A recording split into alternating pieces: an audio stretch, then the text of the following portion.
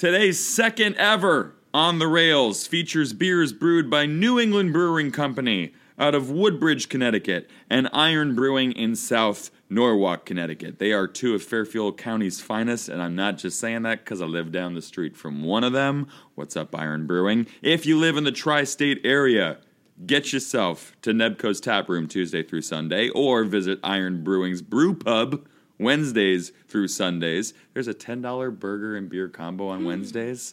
Yeah, I'm excited. Or check them out anytime at newenglandbrewing.com or ironbrewing.com. And lest we forget, we're talking Infinity War some more this week, so if you're not one of the millions who helped Avengers make more than $1 billion in global box office already, spoiler alert, we're about to give shit away, so sit back, relax, and snap your fingers, do your step. You can listen all by yourself and enjoy the show.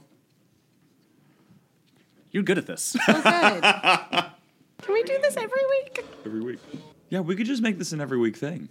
Yeah. Who needs other guests? Let's just become permanent co-hosts. I think we should just change the name of this podcast from On the Rails to the Infinity Podcast, where we just talk about Infinity War for 2 years until Infinity War drops. Isn't it just a year? I think Like a year, yeah. Like the worst idea of all time, but it's now the best idea of all right, time. we talk about it infinitely. Yeah. Yeah, there's no reason the pilot for this show couldn't have been the backdoor pilot for an entirely separate just podcast. For the three of us. Yeah, just spin-off podcasts. Yeah, just get wasted while going into the mechanics of this film. Infinity wasted. Right. I mean, that was like the initial premise of Blank Check, that they were just going to talk about the Phantom Menace forever. And then, like, 9 episodes in, they're like, no, we can't keep doing this. I really like when artists take on a project that's too big to succeed, like Sufjan Stevens going after all 50 states. And he got into Arkansas. He recorded one song for Arkansas called The Lord God Bird and then went, pass. There's not going to happen. It's not going to happen. Yeah. At the same time, I also love taking a like super specific thing that can't sustain a full podcast, like You Talking U2 to Me, which is where they're like, well, let's do this for a few weeks until the new U2 album comes out. And they're like, oh, it got delayed a year. We got to pad this thing a lot. Yeah. Are we getting into this because... Okay, we're gonna get into this because clearly we're gonna talk about Groot, and I have things to say. Well, because since our last episode, James Gunn confirmed what the translation of his last line is. Yes. I haven't heard this yet. Oh my gosh. Okay, so do we do it now, or do we do it now? Do we get to We're it? gonna go in and then we're gonna do it Because people are losing it. I was losing it. they're having strong emotional reactions to this news item. It was like a tweet. Oh my god, then we're gonna lose it in 3, 2, 1.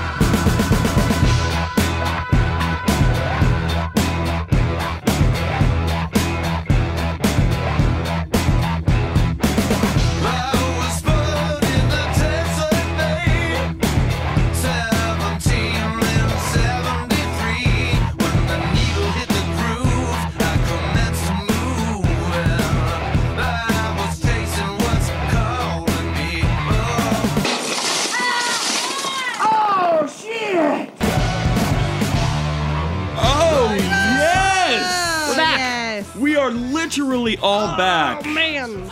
It's really happening. All back.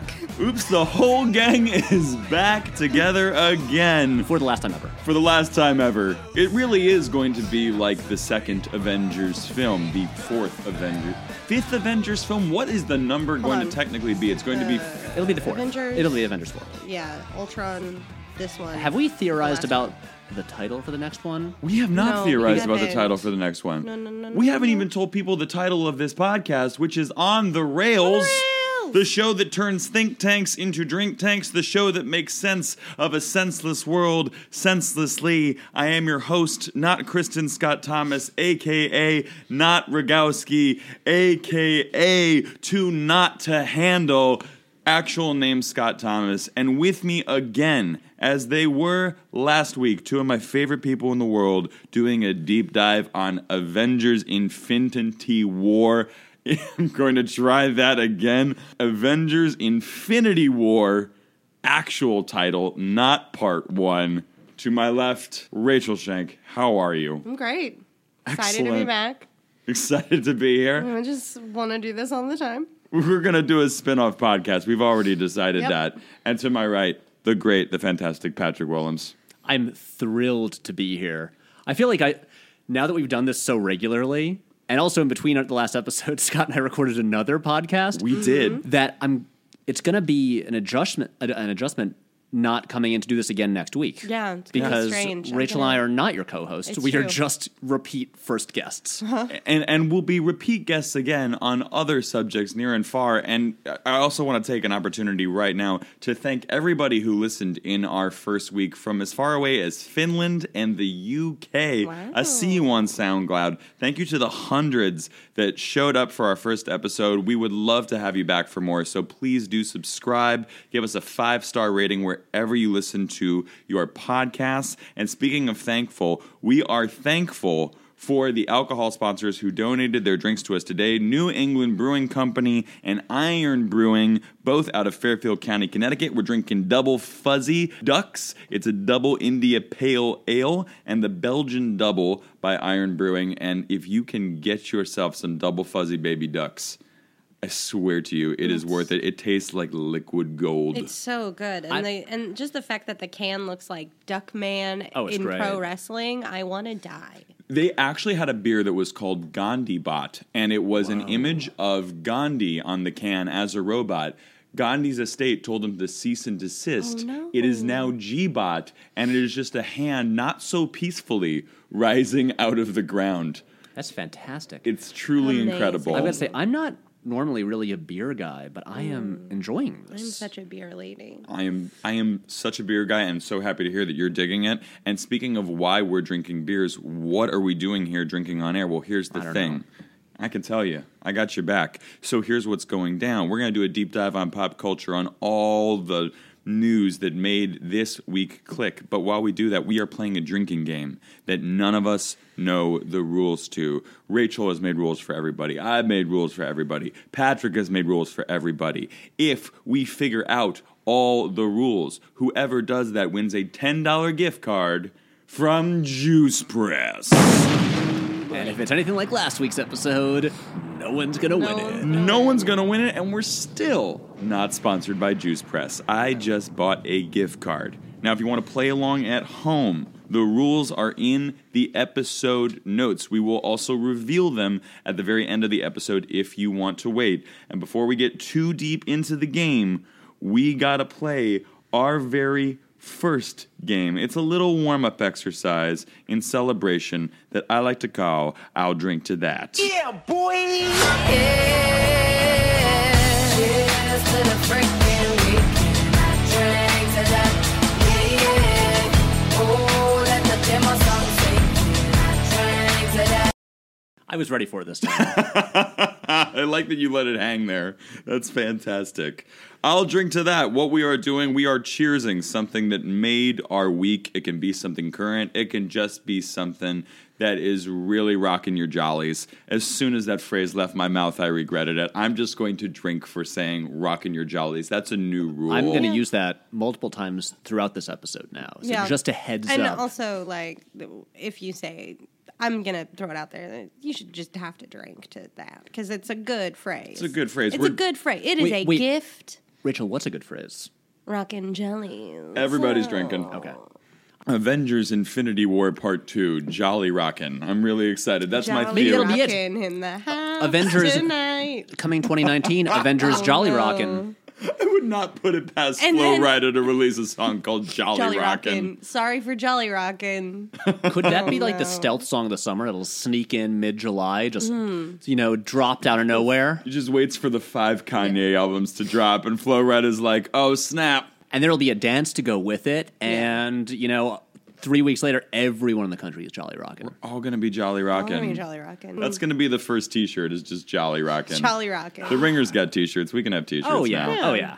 So, what is rocking everyone's jollies this week? Anyone want to go first? Anyone got something they're burning to talk about? Rachel, you want to do it? I'll do it. I went Do it. last. I went Last first. time I'll go first this time. The last shall be first, the first shall be last. So I would like to raise my glass to the artist known as Childish Gambino.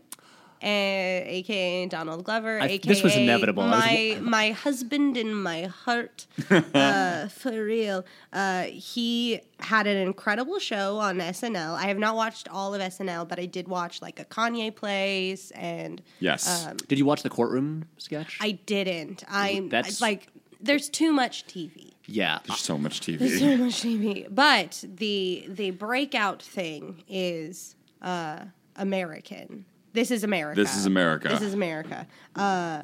This morning, woke up, YouTube was on, watched it again, listened to it 8 or 9 times. That song is...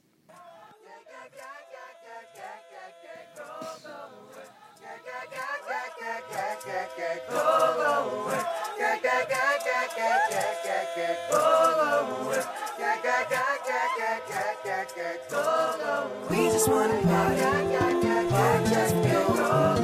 We just wanna party, party just for you. I wanna party just for me.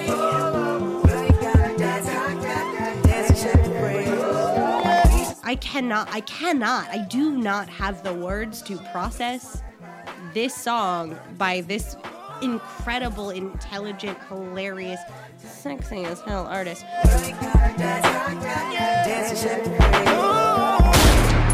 This is America. Don't catch you slipping now. Like, if you have only watched it once, you need to watch it again and again and again, and you need to pay attention to what's happening everywhere, because it is one of those perfect moments of an artist going, I'm going to distract you with me, but there's shit happening everywhere. Like, I'm going to watch it again later, and then I'm going to watch it again, and I'm going to watch it at work, and I'm going to watch it in the shower, and I'm going to watch it every single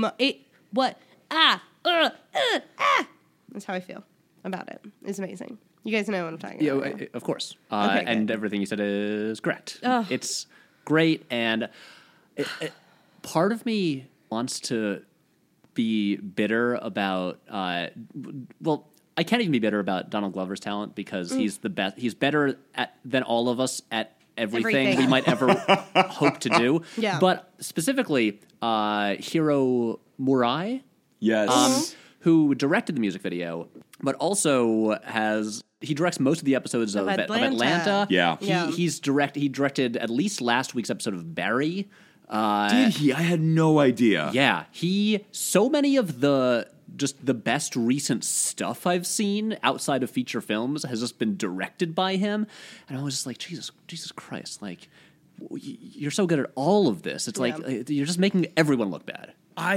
I feel very safe calling that the video of the year, not only already, but probably of 2018. That's how sharp that video is. Oh, yeah, it's... And how much of an emotional bitch slap it is to watch, in the sense that it is hysterical, it's frightening. It'll be hysterical, It's... and then people will get shot, and it stops being funny really fast. Yes, Yeah. exactly. And like that, does that not sum up the aesthetic that they have cultivated together with Atlanta? Yeah. In fact, the whole... I just caught up on all the latest episodes yesterday. It's an incredible... Everything he's doing is absolutely incredible in the way it threads not only comedy and commentary together, but disparate genres we don't think about. We think about horror comedy as being something where one leads to the other, and there's sort of now we're in comedy world, now we're in horror world. Get Out very much felt that way to me. There are sections of that movie that are really funny, then really scary, and maybe the crossover happens. That crossover is so small and subtle in Atlanta in that Barry Jenkins episode. The TV episode of the year. It's unreal. And the fact that he's put out... Wait. Teddy Perkins. Teddy Perkins, yes. I'm thinking I had Barry stuck in my head because, yes, Teddy Perkins. Oh, my God. Like... I mean, even... Have you seen the latest episode? Fubu? No. The Fubu one? Oh, I want to. It's... Because, I mean, it's all set in, like, the late 90s. Yeah. It's about, Ern as a kid. And it's basically... It could just be, like, a Freaks and Geeks episode, pretty much. And it is one of the tenser, more suspenseful piece of television I've seen in a while. It's about a kid going to school afraid that people are going to dunk on him if the FUBU shirt that he owns is fake. That's And unbelievable. That's it. And it's so and like the tension in that episode is huge. And again, I'm pretty sure that was directed by. Wait, no. I think Donald Glover directed that episode. Anyway, these people are just really, really good at what they do, and it's both inspiring and like mildly frustrating, just because they're so good. I'm like, I don't know how I'd be that good. Well, and I think what's exciting about him, and Rachel and I were sort of talking about this on the walk over a little bit, is one of the things that blew me away about This Is America is not only how good it is, although given his track record that shouldn't be that surprising, but I'm in the camp that thought Awaken My Love was a really nice experiment that ultimately didn't pan out as a record for me. I felt like it was Donald Glover making an homage album. There was some stuff where I thought, yeah, dude, you crushed your style in this. And other tracks where I went, I was more excited by Because the Internet. And I think he takes so many swings for the fences in so many different ways that actually it's not only that he's good at everything, but that he gives everything a try. And even his misfires are successes in the sense that he went for it. And he really goes for something. And I think you will find someone who hates Because the Internet, but lives for Awaken My Love. And This Is America hit me as like, Donald Glover has found his protest music. Yeah. And it could be the song of the summer, not just because it's important, but because it's actually a fucking jam. It's really good. It's like, I feel like he and Janelle Monáe are going to be competing for actual song of the summer. Yeah. Potentially across America. And I'm sure you will be debating that on a future episode of the show. Next week, in fact, we are going to be going in on that, and we are probably all going to be collectively praying it's not the middle. But Rachel, I'm going to give you the final cheers on that because it sounds I will like drink to that. To quote a show that Donald Glover was on, I have the weirdest boner right now. Oh my gosh, that's a great one. Well, and since I'm talking into a mic, I will do mine, which is both very, very different from Donald Glover in pretty much every way, shape, and sense, and yet surprised me just as much as This Is America, which is the YouTube Red series, Cobra Kai. I am all fucking in on Cobra Kai. I keep hearing about it, and people seem to... It seems like just a bad idea. Like, it's like, it shouldn't work, but everyone seems to like it a lot. I will be perfectly honest with you. If I wasn't trying to watch everything under the sun in the name of this podcast, I would have skipped it entirely. And let me admit my bias. I did karate for 16 years growing up. It's pretty much the reason I'm a functioning human being. My mom said to me, you're going to take ballet or you're going to do karate. You're going to do one of the two things. I chose karate, and karate is and was for me one of the bedrocks of my life. You like to kick it. You're a karate guy. 1, 2, 3, 4. I like to kick it. I'm a karate guy. Nice. And that movie was huge for me growing up. I love that film. And I still thought, this is a terrible idea. There's no way this can work. It's also YouTube Red. Yeah. Which is the judgment I put on it, too. It's not like that Step Up reboot did much for anyone. You know, and they've made some original series and brought some of the YouTube properties under that umbrella, but they haven't really had anything that most people were writing home about once it was a YouTube Red show. And I say this as someone who does YouTube professionally. YouTube, I love you, and please give me a YouTube Red show. Yeah, I would love to be on any one of your shows. Thank you so much. That said... Oh, yeah, YouTube, get at me. That being true, so here's the reason this blew me away. A, if we're taking the show strictly at face value, it strikes an absolutely impeccable tone between being a genuine 80s coming-of-age film again, not only for its main characters, who even though they're adults, still have to come of age one more time, and the young teenagers that get brought into the fold. And it does that without being ironic in any way. But I think it leads to a larger discussion about what reboots are in 2018 for me, which is I haven't watched much of the Roseanne reboot. And I'm certainly aware that there's a glut of sequels on the calendar. But I'm starting to think not only are they the new normal, but creators are starting to ask themselves why we reboot this, as opposed to just rebooting it. And the really crazy thing about Cobra Kai is the why is you are rebooting this movie that is about one moment from people's high school lives. So if you're going to do that, this moment is not only carrying over for our audience as the emotional hook, right, which is Billy beating Danny in the fight, but that means it's going to have carried over for their entire emotional adult lives. So we are suddenly dealing with characters whose entire lives have been shaped by this moment, much like the audience that's choosing to tune into this show.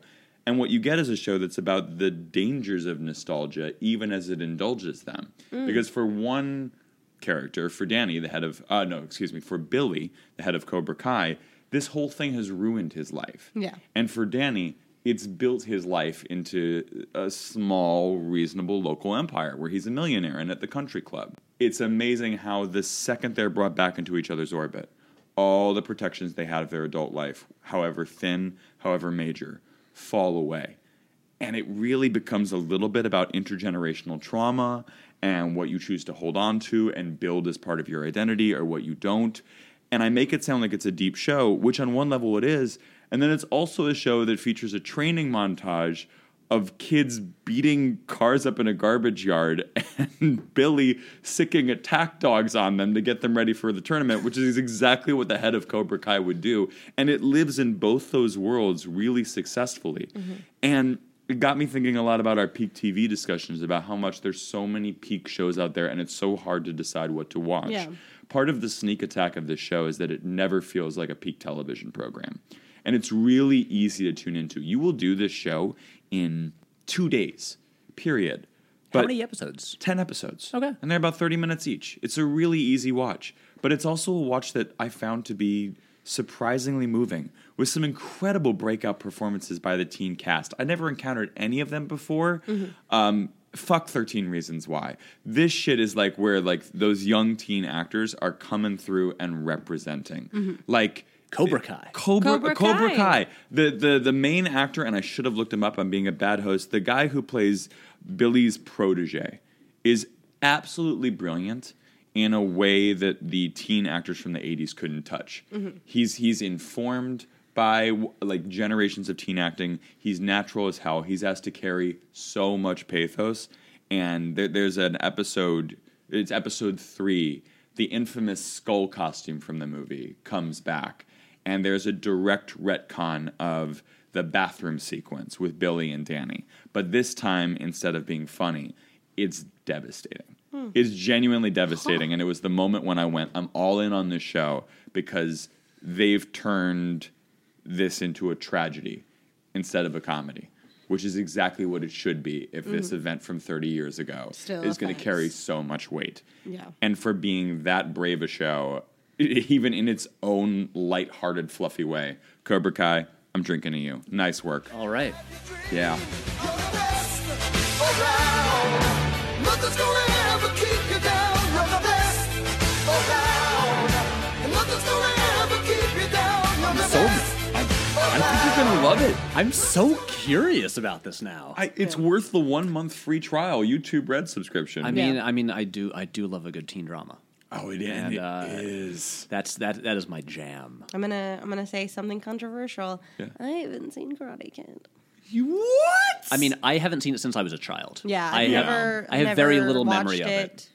And I have a fear that like because I don't have nostalgia connected to it, I'm going to just be like, no. Well, here's the thank you, question: this does movie. Cobra Kai function without like the knowledge base and familiarity with Karate Kid? And it's something I asked myself while watching it, and I think ultimately, yes, it does. It kind of has to, because if it's gonna, a lot of current teens haven't seen the Karate Kid. Yeah, And what's fascinating at is... least not the original one. Yes. Right, they've seen the Jaden Smith one. And Will Smith is a producer of this one, so it has some of the same tonal DNA there. It is a merging of those two worlds.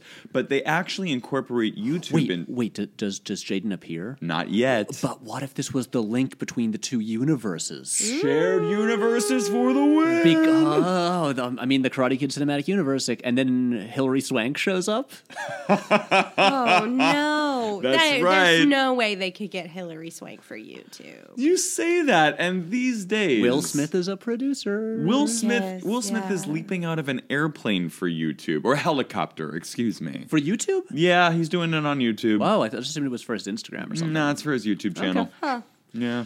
Oh, right, yeah. YouTube. Will Smith's trying to cut in on my game. I'm going to shut him down. Big Willem style. Okay, that was a terrible joke. I'll never make it again. Oh, I'm no, very- I I'm very loved sorry. it. No, you're making a Big Willem style video now, or Yep. like it's a. Okay, and those are my T-shirts. I'm making Big Willem style video or shirts. It's great. We all got a T-shirt out of this episode. Well, Rachel, I will yet. You to- will. one day. We have more than an hour left. It's Yeah, true. there is time. We'll get to your T-shirt. There is time. But speaking of time, that means we have time for you to do your. I'll And drink I'm to going to that. use that T-shirt transition jumping off point. Nice. There you go.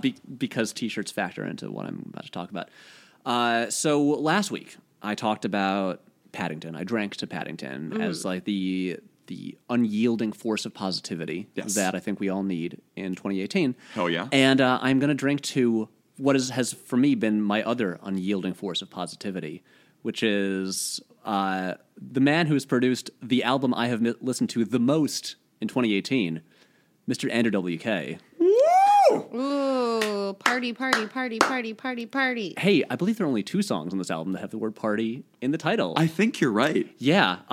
But so I've been an Andrew WK fan for a long time, since sometime in college. The semester I was studying abroad in Prague, my roommates and I all got really into him and just came to like fully embrace the maximalist, absurdist party metal like aesthetic and style, and just the, you know, I love all his stuff. I think he as a human being he's essentially like the metal Mr. Rogers. Yeah.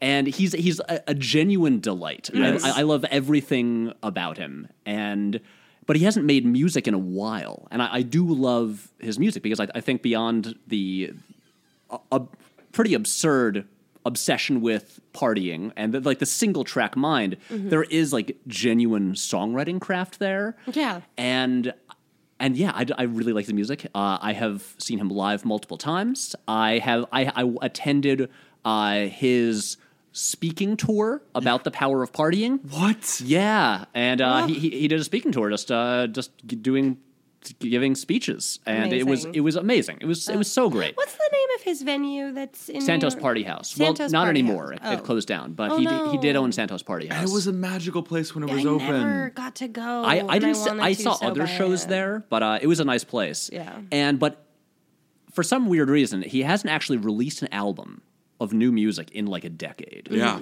And he released one back, I think it was in March. in March. Called "You're Not Alone," and it's again the album I've listened to the most this year. I have it on constant rotation. I alternate between that and just a best of Andrew WK playlist I made on Spotify. And this album, pretty much what you can say about every Andrew WK album kind of applies to this, and that it's huge and it's on a massive scale, and there is this constant positive message behind everything. Yeah. And they're like giant like metal songs, but they have titles like "Music is Worth Living For" and, you know, "Party Mindset" and Yeah. "You're Not Alone" and stuff like that. And he also intersperses in these little spoken word clips. Yeah. That's basically just him super sincerely imparting his philosophy about, you know, about life and about partying, about getting through the dark times and stuff like that. And it's like it is in the same way that Paddington is, what I talked about last week. It's so sincere. And that sincerity, and also just I was reading I think it was in maybe the Pitchfork review of the 10th anniversary re-release of his debut album, I Get Wet, that said that he's basically, that kind of like Daft Punk's Discovery, the genre he's working in is euphoria. And I think that's the best way to describe it. It is like all the music is essentially about giving you a transcendent euphoric feeling. And I think it totally succeeds. And I keep coming back to it because it just makes me feel really good. And I want to direct music videos to every song on this album, in particular Total Freedom, which is the 80s arena rock anthem that no one has made in like 20 years, and is just, it is genuinely euphoric. Rich or poor, we didn't care at all about who got first or who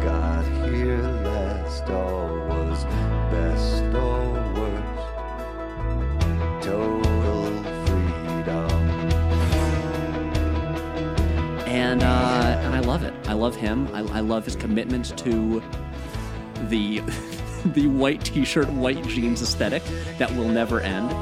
And I think he is in the same way that, while he doesn't get the... I mean, this album has been well reviewed, and it's respected, but it isn't talked about in the same way that, say, Childish Gambino or Janelle Monáe is. And at least for me, I would put this alongside stuff like that in terms of the more important music of the year. We had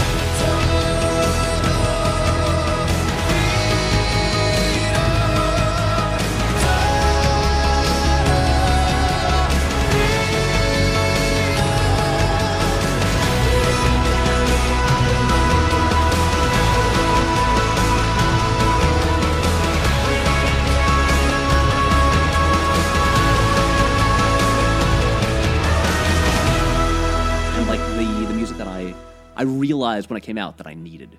Yeah. And so I drink to Mr. Andrew WK. Andrew WK, cheers to you. Cheers. Well done. To piggyback off your commentary on Andrew WK being the hard metal Mr. Rogers, a friend of mine was living in LA, and she wrote to Andrew WK a fan letter, and I don't know exactly what she said. I think it was something like, I'm living in LA, I'm super broke, I love to party. He sent her $20. He sent her a $20 bill and was for a little printout picture of him, and he goes, to so-and-so for partying, and it was $20. He just sent her $20. That's amazing. Yeah. That's astonishing, and it actually couples to the thing I was thinking, which is he gives gravitas to sincerity. Yeah. The second you're sincere, he treats it like an event, whether it's in his music or sending your friend $20 for partying. For partying. Because I heard about the story when recently a guy tweeted about how he was listen to the new Andrew WK album and drove too fast, got a speeding ticket, and then he paid the guy a speeding ticket. Yeah. But sending your friend just $20 for partying. For partying. That's beautiful. Bananas. Right. And all the his public image, he backs it up with actual stuff like this. Yeah. He means all of it. Mm-hmm. And I like how partying has evolved since his first album, which was basically about partying until you puke.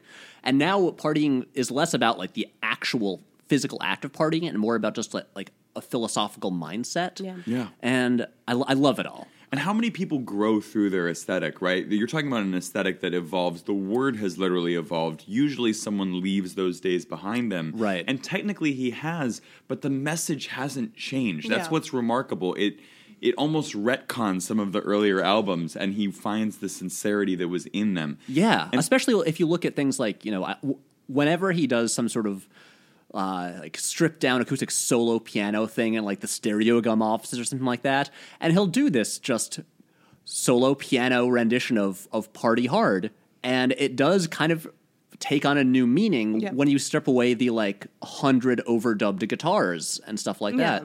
And I love it. Yeah, there's a really good AV Club cover of Party Hard, and I was about it. I know what you're talking honestly, about. I'm still about it. Anytime the AV Club is hey, come do a cover. I'm nope, this is the best version of that song that's ever existed. Yeah. When the Screaming Females did Oh Taylor my God. Swift's Shake It Off. Shake it off. And I want to die every time. I hear that song, no matter when I hear that song go, shake it off. And I'm yes, Screaming Females. That might be the world's first Screaming Females impression, but it's also the best. That is Thank a you. perfect Screaming Thank you. Females impression. I know the video you're talking about, Yeah, and that was very so good. good. Oh, that's fantastic. Yeah. And speaking of fantastic, a lot of fantastic music came out this week, so it's time to quickly rewind the week.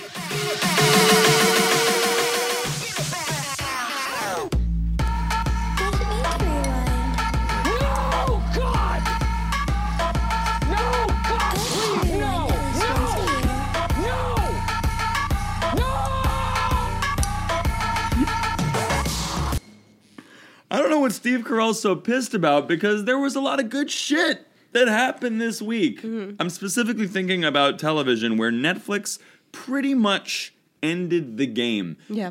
Detroit versus everybody, it's really more like Netflix versus everybody. They dropped at least three things worth watching this week: John Mulaney's Kid Gorgeous, Dear White People, and The Rain. I know they dropped a show with Carol Burnett. Also, a new John Woo movie. I'm so about the Carol Burnett thing, guys. Wait, have you seen it? Dying. No, but I am really about. I wanted to grow up and be Carol Burnett. I saw her live at the Beacon Theater. Like, I watched her show on syndication. She is all things to me. Like, if you ask me, like, it is Carol Burnett top to bottom. And I watched the preview. I've only watched the preview because there's so much television. I only watched the preview and I was like crying. I was like, I am so excited to see this woman on television doing things. I can't. I said I was going to have you guys back. Legit, we're going to do a Carol Burnett episode now. Oh no, and if you I want it so much. if you haven't, she's been giving interviews. Drink. Oh, we all have to drink. Wait, and that means we all have to drink again. yes. Twice, and I have to refill Scott, the you need more glass. beer. I do. I need to break into the Iron Brewing Company double. But, so, here's the thing. She's been giving these interviews, and I actually wrote down the quote because it kind of blew my mind. So, she wrote this in, she said this in Vulture this week. In the dying Covered Wagon Days. Rachel's literally dying, guys. I just love her. I'm so glad we have a video feed of this. This is perfect. Okay, what'd she say? Like, okay, do it. She said, in the Covered Wagon Days, which is when she was doing her show, they didn't even want to read a script. The best. She's the best. Go read the thing. love I'm this so fine. much. I'm fine. I'm just gonna roll out of frame. She's fine. I'm going to say this as softly as possible to milk it. They just said, go do it. That's what I'm giving you time to do. And if you're successful, we'll pick you up. But a lot of networks now, they've got an army of people coming to comment and telling you how you should change something. Come on. You're the business people. Let the artists do their thing, and if we don't get the ratings, it'll be our problem. Quoted as saying Netflix is like the golden age of television. And it really got me thinking, can we even put Netflix in the discussion with anybody else anymore? Because the Very Good Podcast, The Watch, posited this theory, which Drink. is... Oh, shoot. I got to pour this glass. And actually, if I'm drinking, that means Patrick needs to drink. Oh, wait, did I also... No, you have to drink. I mean, I just did, but I realized... Did you mean Scott drinks, or we all drank? Oh no, Scott drinks. Oh, I just and- also drank, but then Scott said... But also, every time I delegate a drink, I also want to drink to be a part of the situation. I'm also curious because I didn't say anything, and Scott said I had to drink. I know. Wait, does he have to drink if you have to drink? That's Is not he- the rule. Oh, okay. That would be a brutal rule. That would be a brutal I'm going rule. to drag you down with me. But that's not the rule. This rule is brutal, though. Oh, no. Yeah, it's terrible. But you do have to drink. I just did. Excellent. And so what that program said is anytime I mention another podcast. What? Is it I mean, yes and no. Okay. So anytime, what that program posited is that Netflix, the cool thing is they can, or any other network, excuse me. God, that drink is kicking in. Any other network, they're going to release 2 shows a year. Right, or 2 shows a quarter. AMC was the example. It's McMafia they had coming out, and they had The Terror coming out. And their success for any given period of months is dependent on those 2 shows. Netflix, they put out that many shows a week, at least. So their model for success And they is need totally to different. slow the fuck down. Tell me why. Why? Okay. Well, my beef is mostly with Netflix's film releases. Oh, Bright Bad. Bright No. Bad. Bright Bad. Bright Bad. I mean, I haven't seen it, and I'm not going to. But Bright Bad. Bright Bad. But Bright Bad. Rachel just found her T-shirt. No, please don't associate me Okay. with that one. No, I'll take it. Bright the thing Bad. is, Bright Bad. my issue is not with the movies Netflix makes, Yes. because while they made Bright, they also made Okja. Yeah. And they've made- Oja was great. Yeah, and you know what? Netflix released it terribly and did not promote it. And like a new John Woo movie just came out. John Woo doing an action movie again.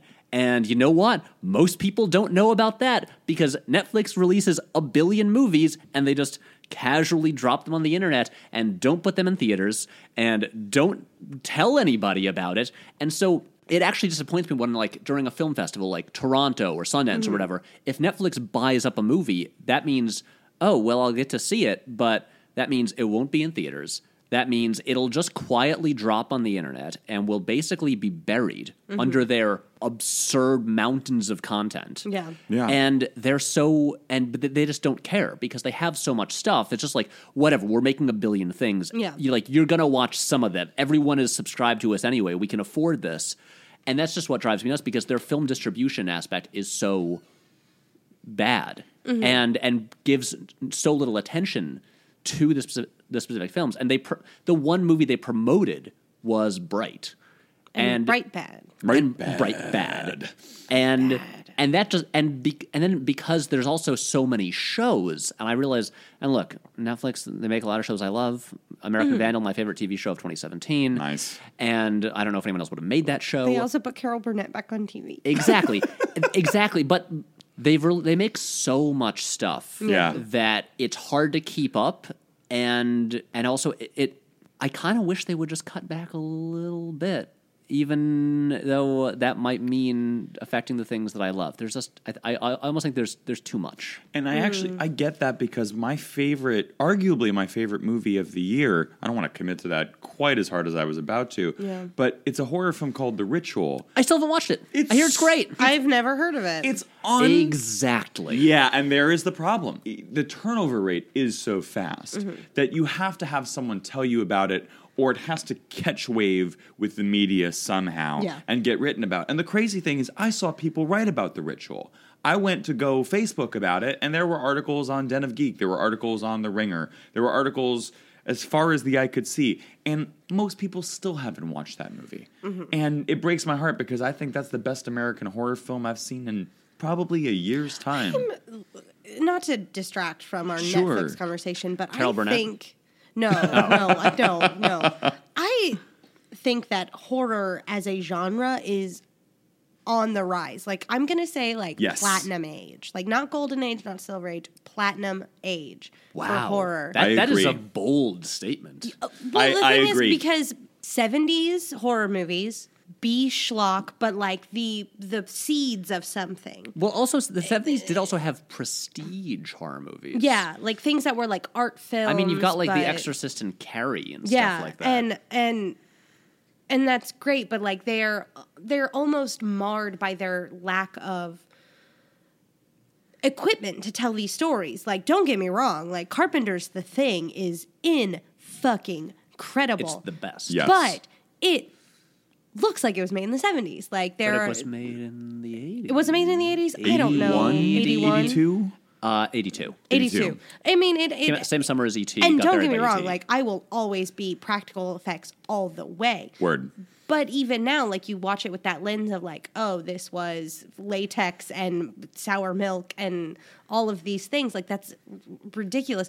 But there's something too dreadful that we do today that I think has grown from the horror movies of the 70s and 80s, and we've transcended like the 90s, early 2000s, like slasher horror porn, like. I have my take on that though. But also, I'm gonna say like I hate horror movies, and but like until now, and there's something to watching horror movies today that I can get into that I could not. Until this moment. I have And- my theory, which is the thing that I think is both good and frustrates me. So I'm very mixed on it. That I think is the cause of what you're talking about. Please. Please. Because we got to talk about the Blumhouse model. Because Blumhouse is now Yes. and I say this as someone who just last night finished up a script for a Blumhouse sort of slight parody. You have to drink, which means Rachel also has to drink. What? Oh, it's if you drink, he drinks. If he drinks, I drink. No. Nope. Okay. So I think I know what mine is, and that's okay. I'm just going to barrel on through. Because is it if I talk about making a video? Yes. Yes, Patrick figured out a rule. Off the table. Off the table. I just realized, like, Bye. oh wait, I know it. I can take it off the table. Okay, great. And now I can just keep talking. So, Shit, I don't know what my rule. okay, so Blumhouse, obviously, they make everything. They've gotten to the point where they're trying to make themselves, tie back into today's theme, a Marvel, because they put the recent release Truth or Dare is called Blumhouse's Truth or Dare. They are sticking their production company name in the title now because, like, look, they've got, like, The Purge is the biggest current horror franchise. Yeah. They had Get Out last year. They are killing it. Haha.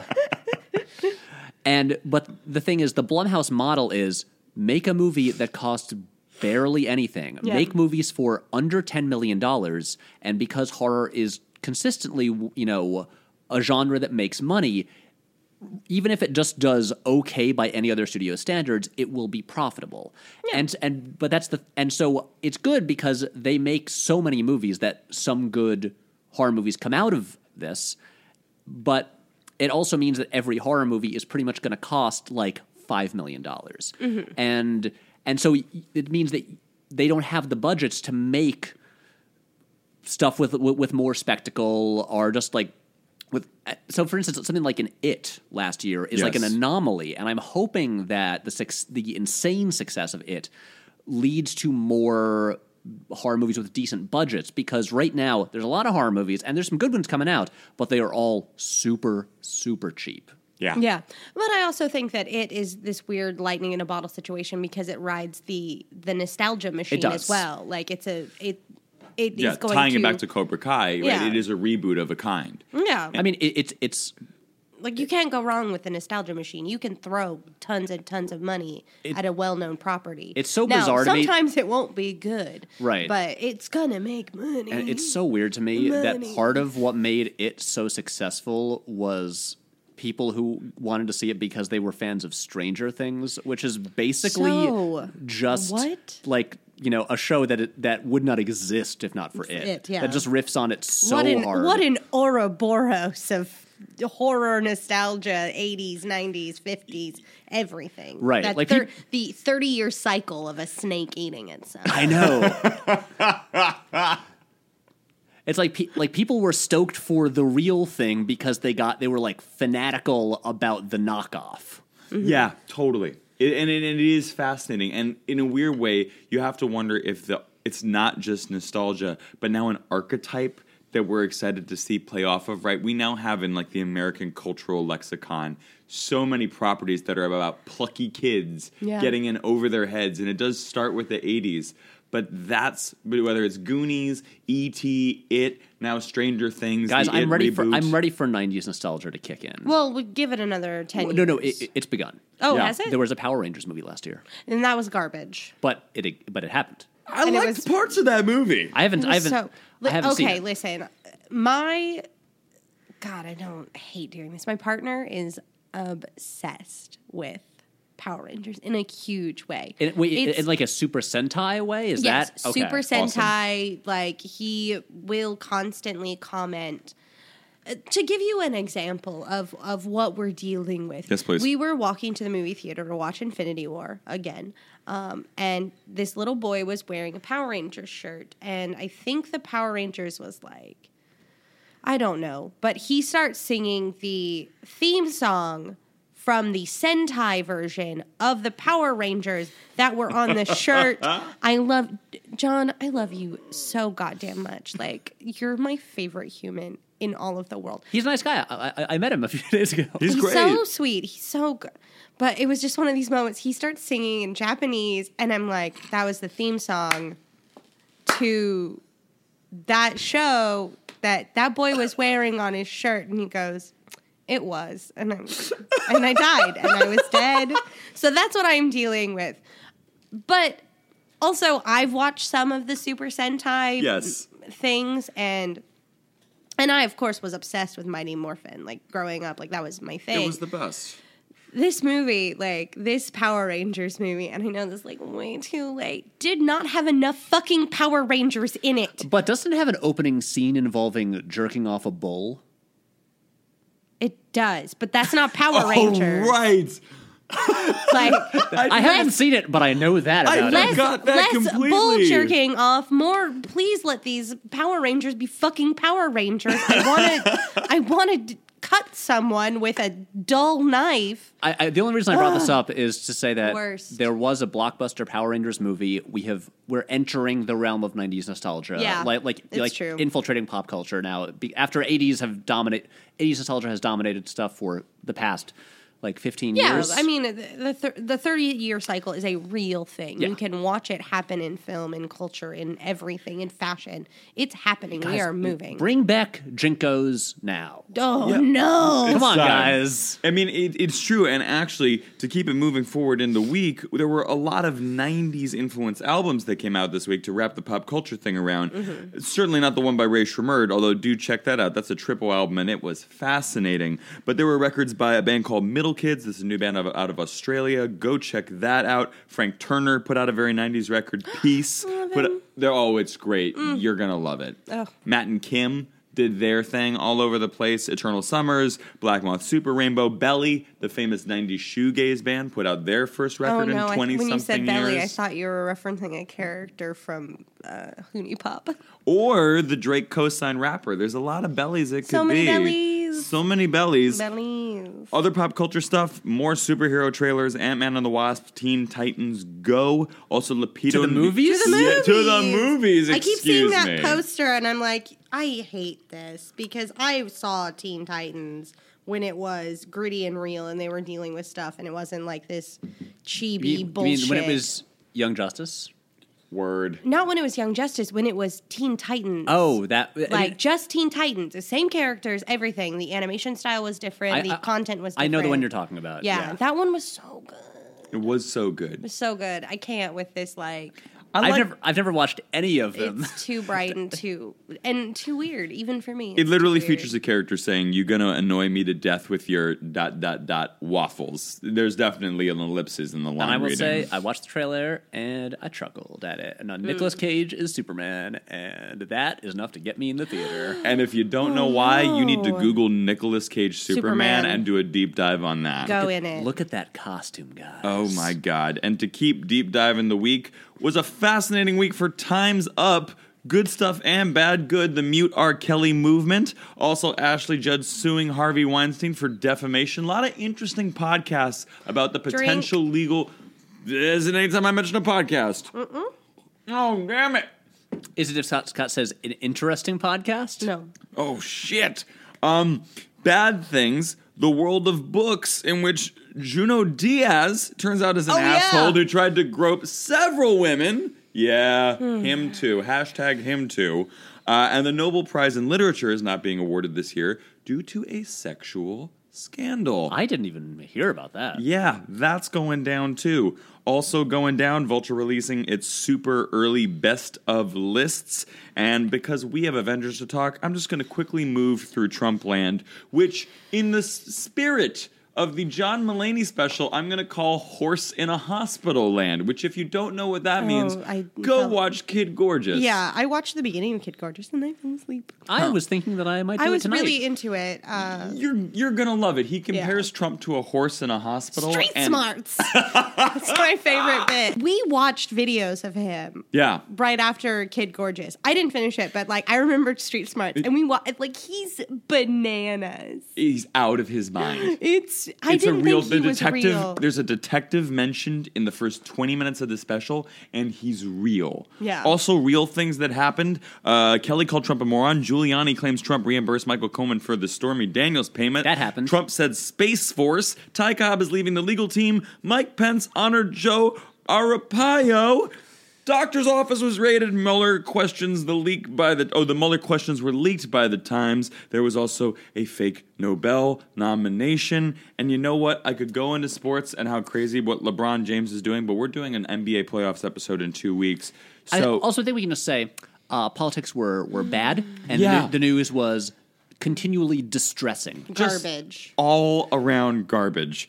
But And then if someone tries to speak out against it, they're called out for mentioning smoky eyes. drag him. Oh man. but something that wasn't terrible. and Fuck something, you, Huckabee Sanders. Fuck you into the grave. I think she's And your a bad. ashes. She's like a bad person, and also She's a bad She's bad person. at her job, and there are a few people I would less like to hang out with. But I will say, smoky eye on point.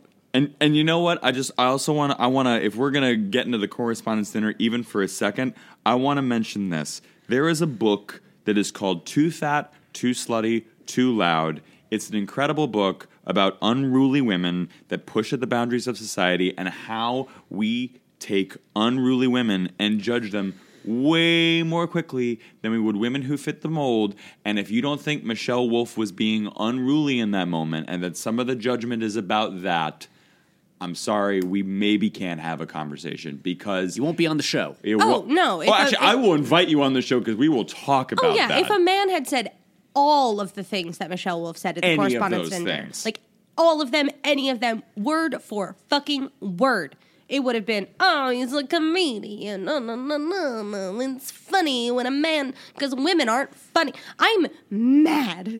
Fucking mad about it. I love it. But I'm going to be the balm, the healing tonic to your anger right now. Because we're going to go to a universe where women are allowed to be the heroes that they are. And they can have blue blood, and their hair color can change It without can be anyone mostly talking about it. robot. That's right. We're going to Wakanda. We're going to nowhere. Drink! We are drinking, and that means that Patrick needs to drink. What the fuck? I didn't do anything to deserve this. I'm just here. This is my favorite rule Is it ever. if I look at you when you drink? No. Is it if Rachel makes you drink, then I have to drink? No. What is happening? What is happening is it's time for the Avengers to assemble because we're going deep. But then they all on die. Infinity War. Spoiler, they all die. Yes! Oh, you're all screwed now because we're doing spoilers and deep dives on this movie. I'm so into it. And we've re-listened, all of us, to last week's episode. did, So so- we're not going to repeat our talking points. Yeah, We're I gonna- scratched out all the notes that actually were touched on, except I will repeat Iron Bruce's Bay, Thor with Hammer is Daddy, because that's important. Both those things But he should have gone for the head. Oh my God, that moment. And Scott and I both rewatched this movie today. I rewatched it yesterday. And here's the remarkable thing. Still good. Still good. Still good. It is remarkable how much better it is on a second viewing. I liked it a Notice little things. bit less. Really? Interesting. Yes. Please go in on Go. that. Yes, go. Do. Boop. Okay. I still like the movie Uh-huh. a lot. So last week, I talked about how I enjoy all the Marvel movies. Yes. But how I'm not fanatical about them. Right. Yes. And I've been thinking about that a lot. And I've been thinking a lot about the limitations of the Marvel Cinematic Universe because, for instance, I enjoy all these movies, but none of them I would rank up there with my favorite superhero films. I don't think they have not produced anything for me on the level of a Spider-Man 2, which is for me the best very superhero movie. good. And what I have been wondering about is if with the model they've designed, if it is possible for them to make something like a Spider-Man 2. You have to drink twice. God damn it. Yeah. That rule just kicked in. I could not imagine what this is.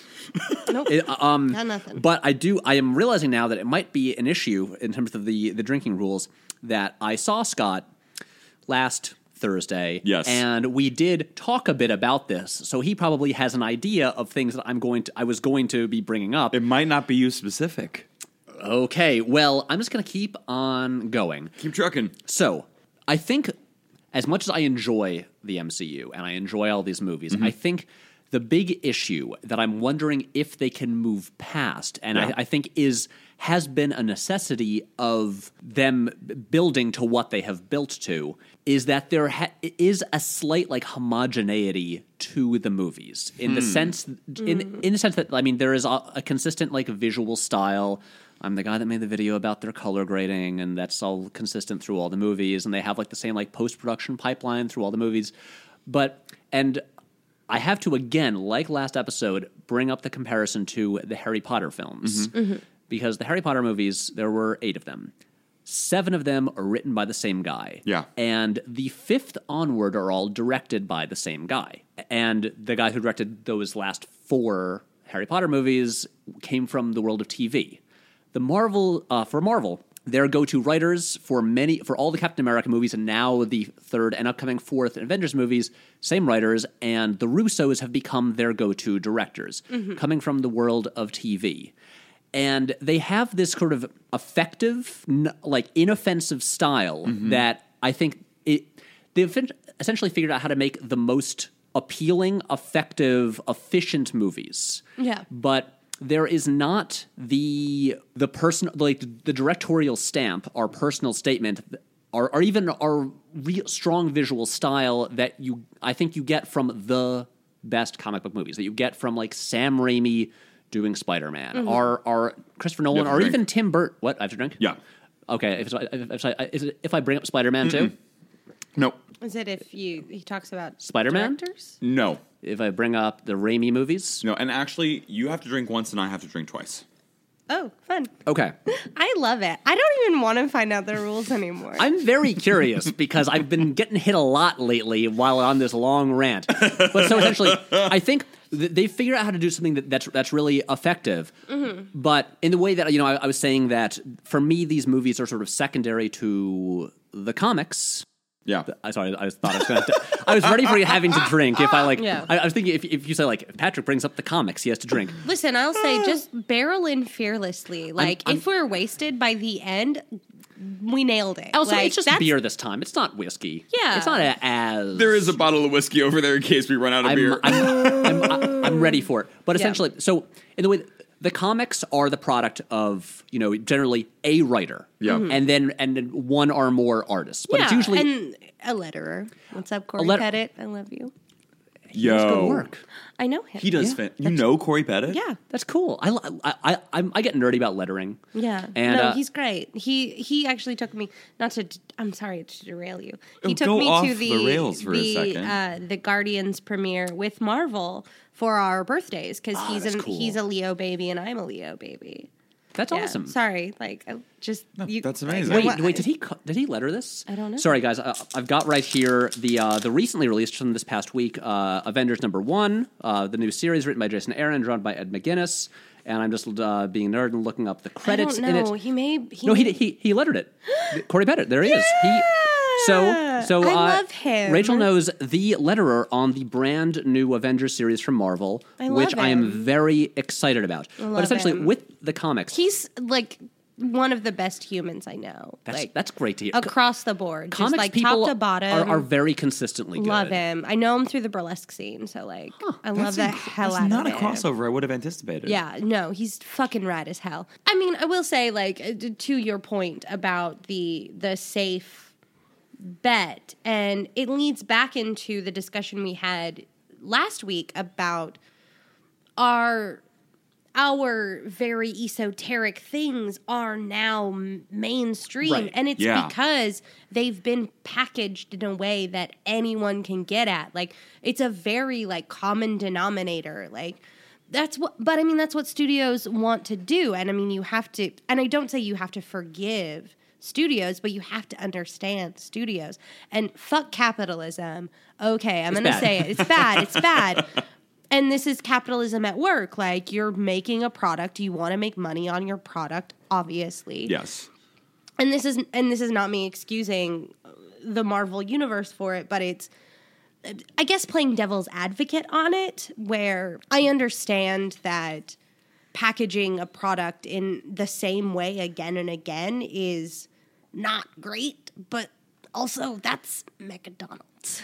And I say this as someone who likes all these movies. Yeah. Right. So this is not a big, so much a giant complaint I have. It's just me wondering if, because of the way these movies are designed to fit into this overall thing, to be part of this big ongoing story, and especially, and being...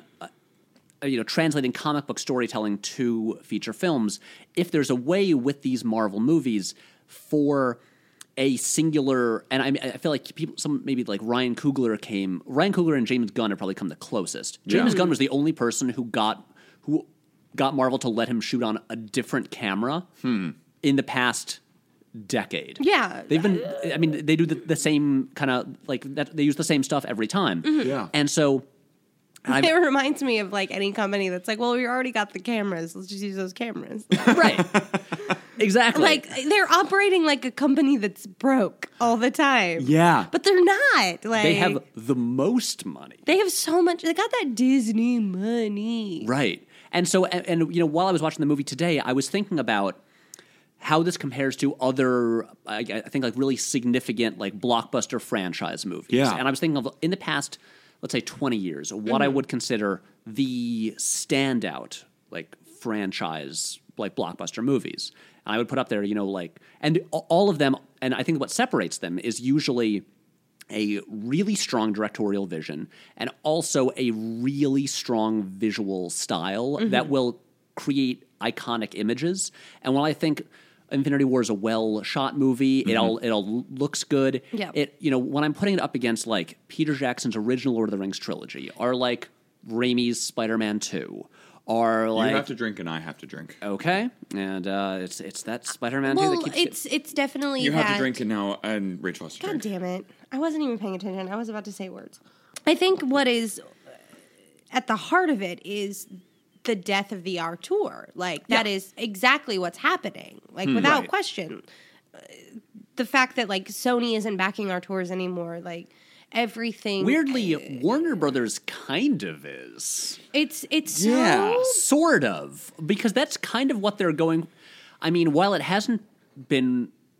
Like, a lot of it hasn't really worked, that's kind of what they've tried to make their DC Universe thing. Being like, you know... And it works out with, like, Patty Jenkins and Wonder Woman. And I'm very curious about James Wan's Aquaman. Yeah. But they've been trying to be like, no, we like take the filmmakers more seriously and trust their visions more than making it a homogenous thing that all seems the same. Yeah, and I do appreciate that portion of the DCEU, that I can just watch Wonder Woman and go, I don't need anything else. Like Wonder Woman stands on its own. It references nothing. It means its own thing. And that's very appreciated because to me, with my background being a woman, like Wonder Woman meant something to me in a way. And I think it forever will. Like, it's the encapsulation of trusting women and like letting their vision flow and having this strong woman lead a thing. And I know it's a weird fish out of water movie. I get it. But I do appreciate that while one movie in the DCEU won't fit my style, there might be something else that does. And and both Marvel and DC are rocking this very like interesting aesthetic. Like, Marvel wants you to like everything, and DC doesn't care. And sometimes that feels mean because then they make Suicide Squad, and that's just garbage. Still, the worst film I've seen in theaters in the past 3 years. Rage quit that movie so many times, and guys, I streamed it. Like, I didn't even give this thing money because I was like, I need to know. And I'm so glad, because it would have been one of those movies I would have walked out of and I wouldn't have seen the whole thing. The important thing is that I already had a MoviePass account when that movie was in theaters. There you go. I wish I had. And Like, so I didn't listen, really have to lose my Suicide money. Squad, do you want me to give you $5? Because I will, okay? Like, I'll do it. I'll just give you $5 fucking dollars. And What I hate is I'm still going to be there in theaters for the sequel. Of course you will. Of course we all will. I mean, No, I won't. I Gavin won't. I O'Connor didn't is see making it. Justice League, so I will not, cannot, won't. I had your experience with Justice League where I stopped 40 minutes in. And to be clear, I stopped 40 minutes in twice over 2 flights on American Airlines. It was one of the available to stream movies, and I gave it 20 minutes on one flight and was like, pass. The second flight, I was tired and went, let's keep going. And then Joe Morton was looking sad as Cyborg's dad, and there was no dramatic tension in the scene. And I went, motherfucking pass. I was out. Guys, I saw it opening night in IMAX at bad. Lincoln Square, and I was so happy at the end because I was like, I didn't hate it. I get that. I get how it's not hateable. It's funny. I think if I'd been in the theaters and I'd watched it straight through, I wouldn't have hated it. But with a pause button 5 seconds yeah. from my face, I Yeah. was like, I mean, can't having do like this. suffered through like BVS in theaters and stuff like for that, sure. it just made me relentlessly angry and depressed throughout. I was like, this is not offending me. I'm watching a Zack Snyder DC movie and I'm not hating it. This Oh is my a God, new that's experience. what cult members say about their cult leader. Yep. that's how it feels. Well, and to this was the thing I thought while watching the movie today. Yeah, And we should be talking about Infinity Yeah, War, let's get back not to Infinity DC War. Well, movies. this is- I did it. I know I did it. I was bringing No, up it was. comparisons. This is what happens when we have crazy drinking rules, and we're on a podcast. But here's one of the things I was thinking watching it today. Really, two of the things.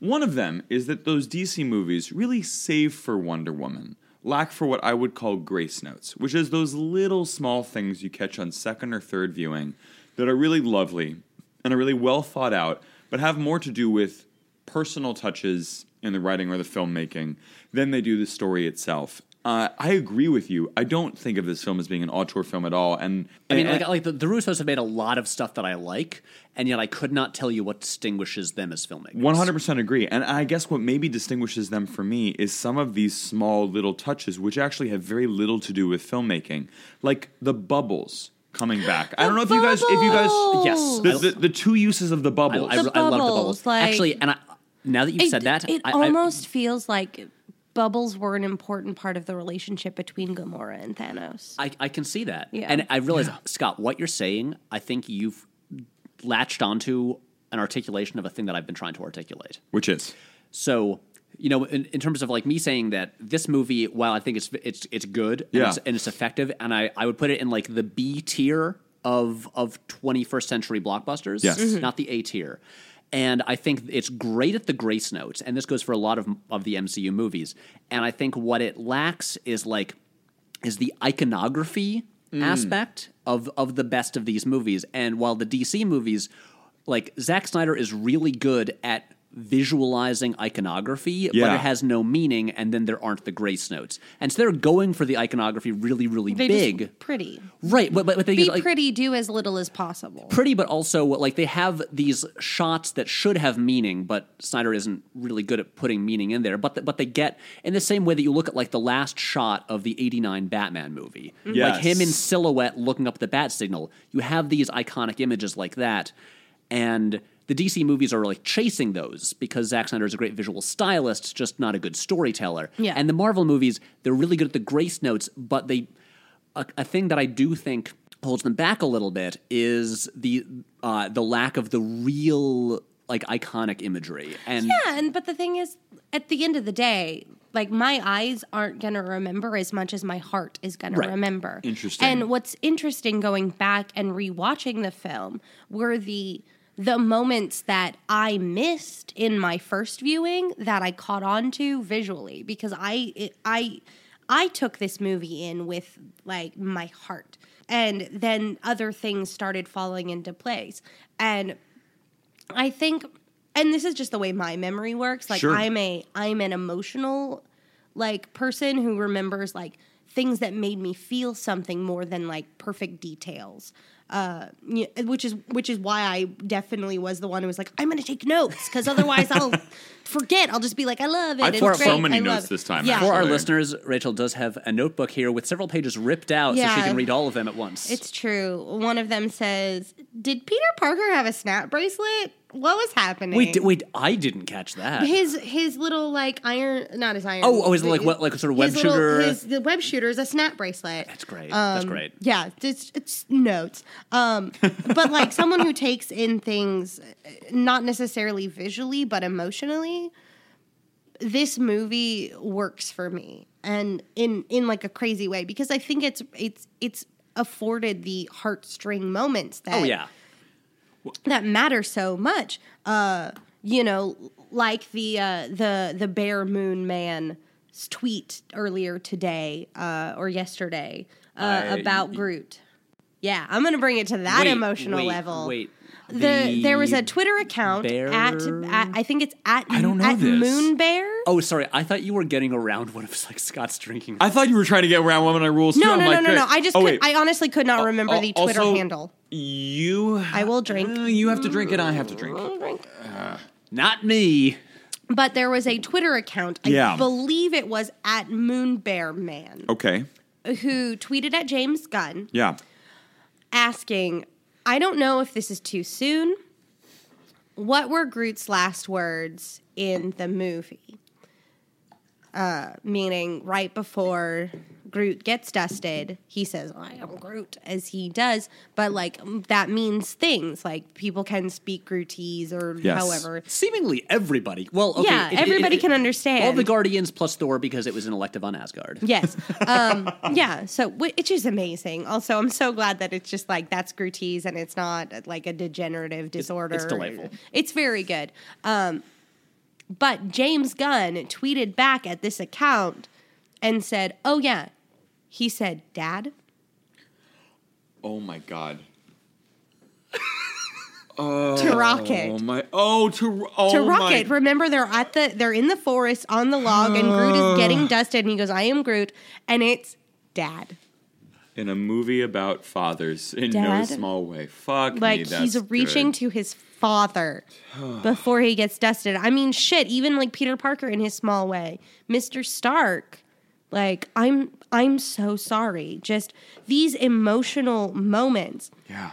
are so powerful that I will always be one to forgive visual style for emotional depth. Well, and here's an interesting thing. I'm now thinking, hearing both of you bring this up, because one of the things that I wanted to build off of from last week, and that's been sticking with me, and this is not the smoothest transition, but fuck it, is It's your podcast. Do whatever. Yeah. Live your life. I'll run this podcast. Is why is the ending the thing that has pop culture cachet this week? Because the idea of this podcast is supposedly to tackle the main pop culture item of the week on any given week. And we finished the first episode, and we're really excited to do a second one, in part because we felt we'd only scratched the surface. But Yeah. you know what happened? This is still the big ticket item Yeah. a week later. And it seems like what most people are writing about is that ending. And here was... I can tell you my theory about it. Please do. Actually, yeah, go for it. Okay, so before this movie, so everyone knew going into this movie that people were going to die. Yes. Because like everyone involved had been like, no, people actually die in this one. Like, Yeah. and so everyone's going in, and in the email thread for us scheduling the recording of this podcast, people, Scott in there, were you like, Cap's gonna die? We had a was little Tony. Deadpool. I guessed Tony, and then I actually said someone spoiled it for me, and they did. Who? I What? can't say who Well, because what I'm they afraid. do? They basically Facebooked in a comment, it's Infinity War, everybody dies, and they work in the film industry. Well, did you see the clip?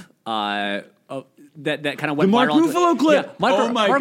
Ruffalo just accidentally spoiled the ending on like a Good Morning America interview a year ago. He did. But and everyone kind of just like played it off as a joke, and then was like, oh no, wait, he did. And then if you look truly at it now, the context is totally different, and you can see he's like actually ashamed. He's beat red.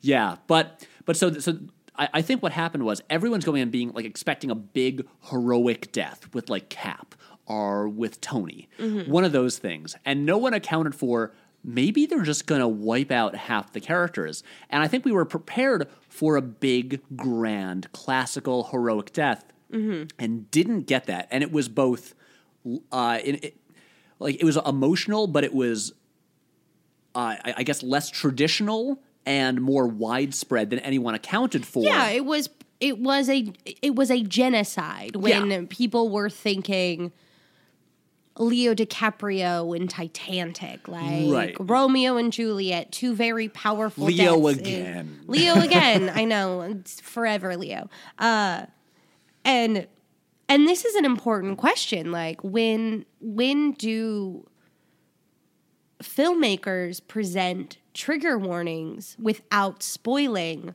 the film? Because I have a dear friend whose opinion I respect. Like, they have a doctorate. They're like incredible, like just top to bottom. They make great art. They're super smart. They believe that this movie is irresponsible for its presentation of death. For the systematic wiping out of characters and the presentation of Thor as this Deus Ex Machina in an African country, and the fact that this African country bowed to the will of a white woman crying over her boyfriend. These are a lot of like marginal quotes that I'm taking from I've also the seen people criticism. complain that, like, you know, and the they toxic use napalm masculinity in and an African country, and that's kind of shrugged off. and it's so fascinating. Wait, what aspect of toxic masculinity? I'm sure it's in there. A different critic brought up toxic masculinity, and I really didn't get further into Star-Lord? By the way, you have to drink and I have to drink. I mean, it was a lot just from... I know a lot of very too loud, too fat, too bold women, and I love them and I respect their opinion, which is why I want to talk about that aspect in a very respectful way. Of course. Like, absolutely. Like, I don't want to ever come at this and be like, you're wrong, here's why. I want to be like, I want to see this movie through your eyes. So when I went to watch this movie this time, I watched it through those eyes and I tried to like think about those things. And frankly, I didn't see it. And if I could speak to the napalm in Africa moment a little bit, because I didn't read it that way, and maybe I'm missing something, but something that did occur to me on this viewing that I think potentially connects for that, and to me made this more of an act of responsible filmmaking, where the theme of genocide is concerned. And this ties a little bit to your point about the ending, and then I want to get back to this trigger warning thing too. I think I can thread that needle. We got less than 20 minutes We got left. less than 20 minutes left, but I can do this, baby. So here's the thing that jumped out at me this time. I thought there were a lot of visual and emotional allusions to genocides past. Mm-hmm. You have... And they do put the Red Skull in there. They put the Red Skull in there, and beyond putting the Red Skull in there, there's the scene on Gamora's planet where the people ostensibly find themselves in the Sophie's Choice, the concentration camps, where some people are spared and some people are sent instantaneously to death. It reminded me of work camp versus concentration camp. Mm-hmm. Beyond that, the Dust was another one. The Dust reminded me very much of 9/11. In the sense that there was ash pouring down. You could have had them get eradicated in any way. Anyway, they could have just faded a la Back to the Future. It reminded me, like, the immediate thing that I thought of was the 2005 Spielberg War of the Worlds, where people get blasted by the aliens and get turned into dust. But there it's like straight up dust that then like covers Tom Cruise's face, and that was the first big blockbuster to immediately deal with 9/11. Yes, and when I think of the bombs dropping, I thought one of the things that this film threads through is images of destruction. And destruction that we identify with culturally across the board, whether you are a Black American, whether you are not an American, and someone who is living in Japan and has grown up in the shadow of Hiroshima, or is living in Germany as a Jew now, that there are images that you can take away from this film that tie to real-world genocide. And I thought that was responsible filmmaking in the sense of you may not be making a direct political allusion, but there are emotional hooks beyond the fantastical here that layer it as a very personal thing, because... And this gets to what kind of, Patrick, you were talking about with the ending that really hit me very, very hard. So, and I'm wondering if it deals with the homogeny thing you were talking about too.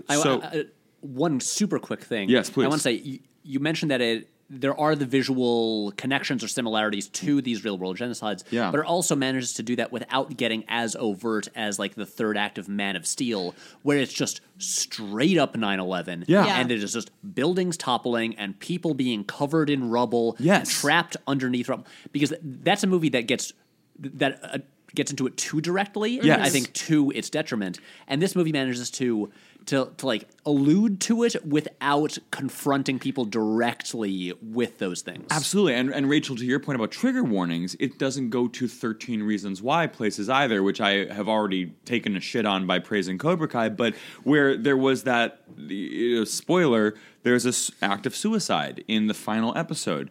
And there's been a lot of debate on whether that show was responsible in portraying it to the graphic way that they did, or whether that was irresponsible and now they've added trigger warnings. Yeah, and it's a conversation that I want to be not just like a party to, but someone who's listening in on it. Absolutely. Because I mean, there is that moment where we've been given an expectation. Yes. With Marvel movies that death is meaningless, that good always wins, that They're superhero comics. Yeah, that a plucky attitude will see the day through. Like, as long as you hold on to hope, it's the botched message of The Last Jedi. I strongly disagree with that. That is a better movie than Infinity War. Just going to put that on the record there. Last Jedi?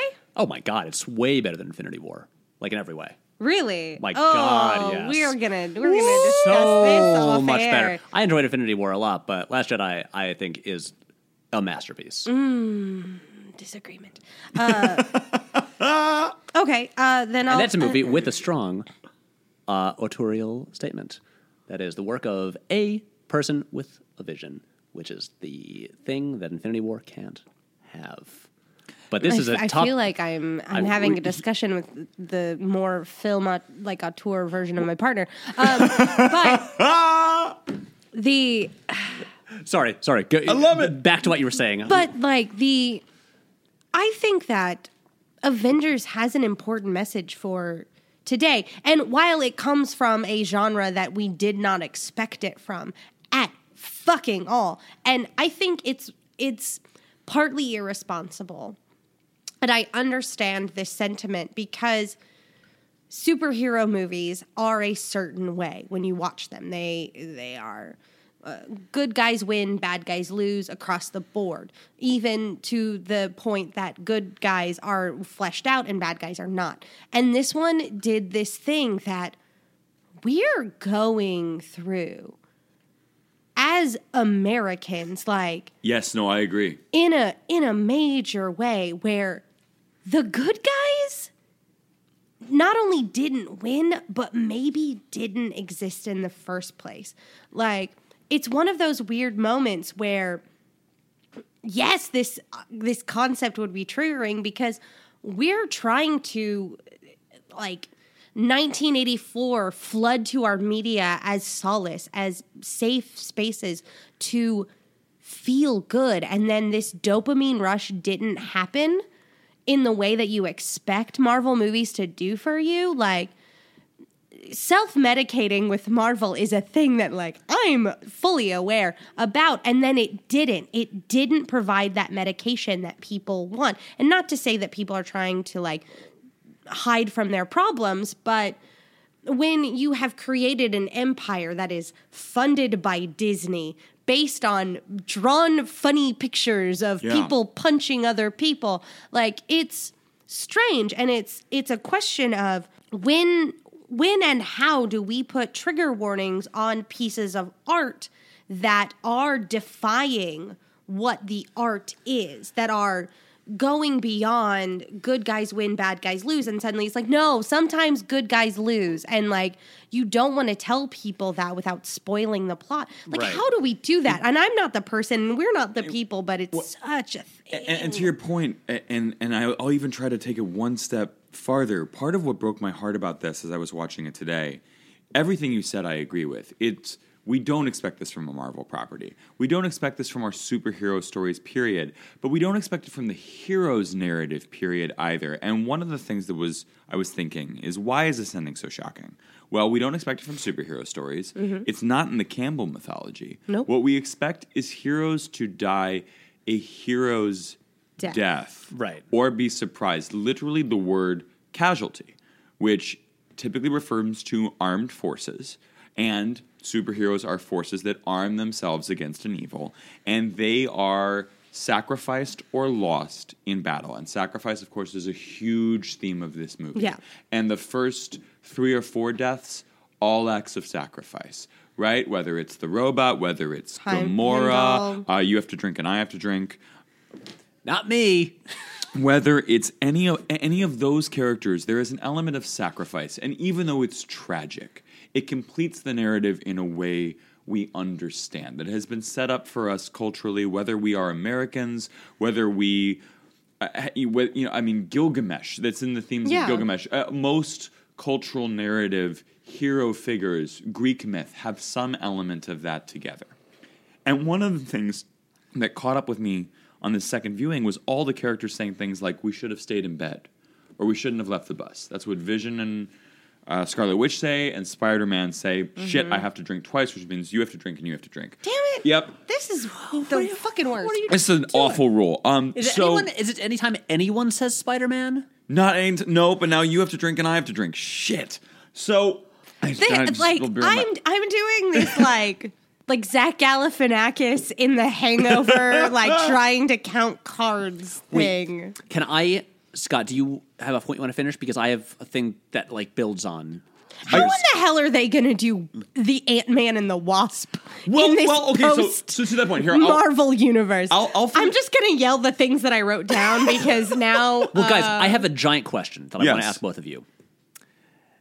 Is this a movie? Let me quantify that Please question. do. Okay, because this is a feature film. Yes. That obviously has no real ending, and so is basically half of a big movie. But that also you need to come in with significant knowledge of several other ongoing series to really have an understanding of what is going on.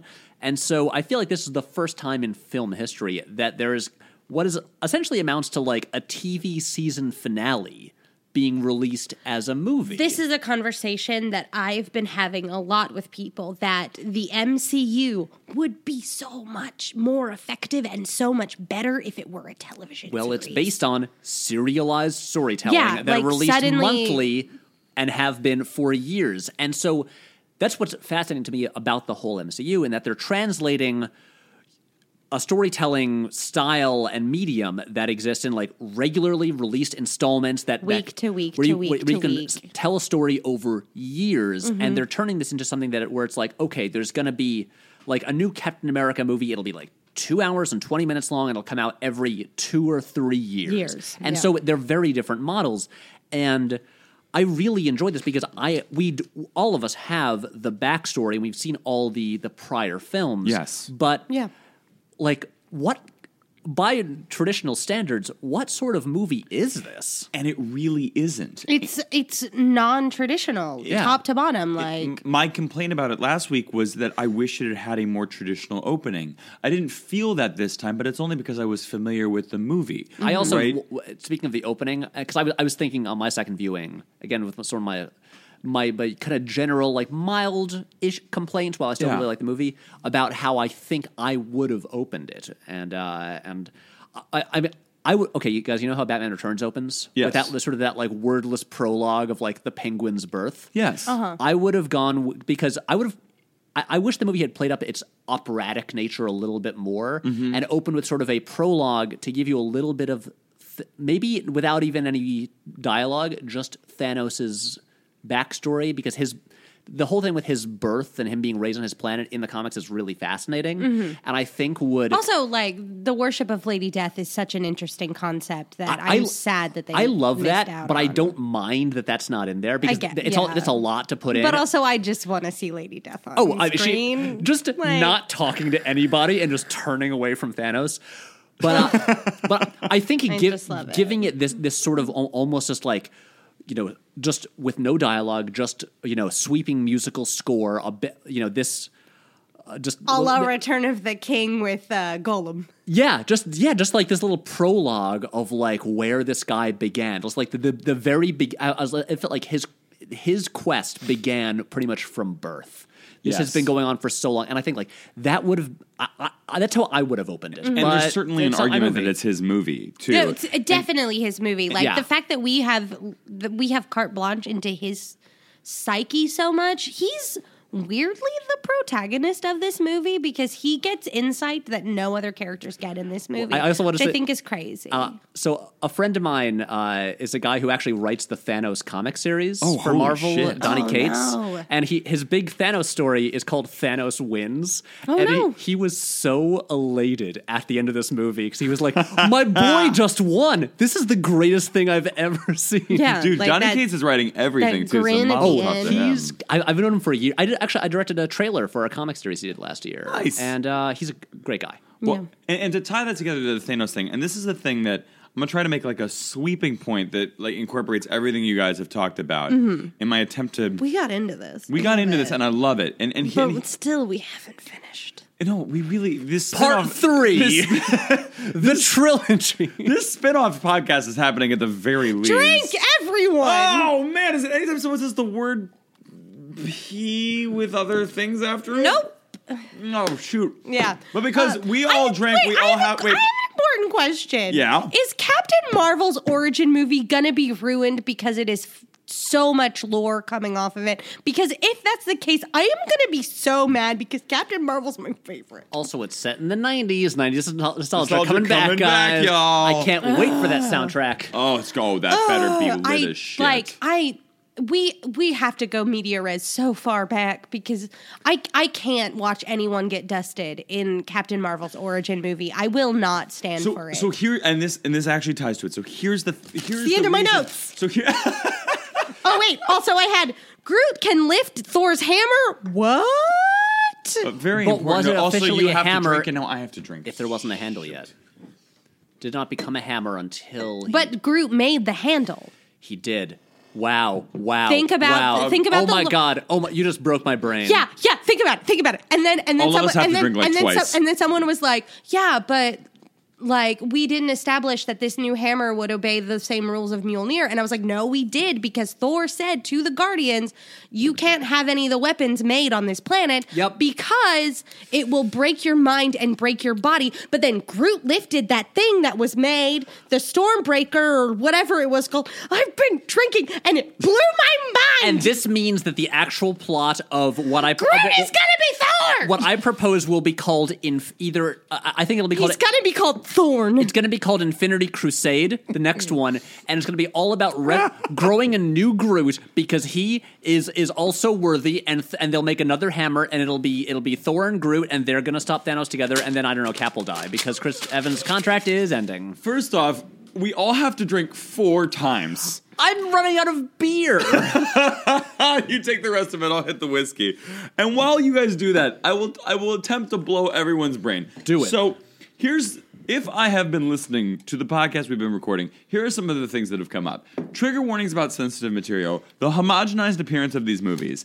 Is this a movie? How is And it the too ending. safe and not safe enough? So here, I will try to hit That all is 4 the grand question of Infinity War. and I will try to hit all 4 of those in one fell swoop. Oh boy, as we the move white boy's towards- gonna tell us how to do Oh it. God! I'm He is. drinking now. I'm angry about everything. I'm Michelle Wolf at the dinner.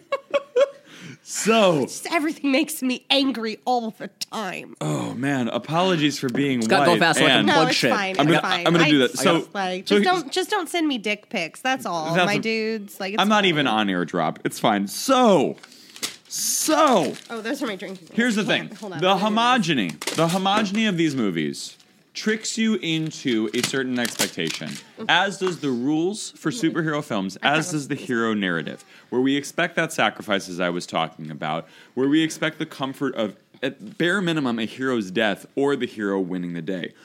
What's particularly terrifying about this is that not only do we not get that, we get an ordinary death. When Thanos snaps his fingers, it's not that he's eliminated half the universe, it's that he's actually left it up to fate. He does not pick who dies on Earth. He Yep. does not pick who dies on Titan. People just die. And what heroes are not supposed to do is just die.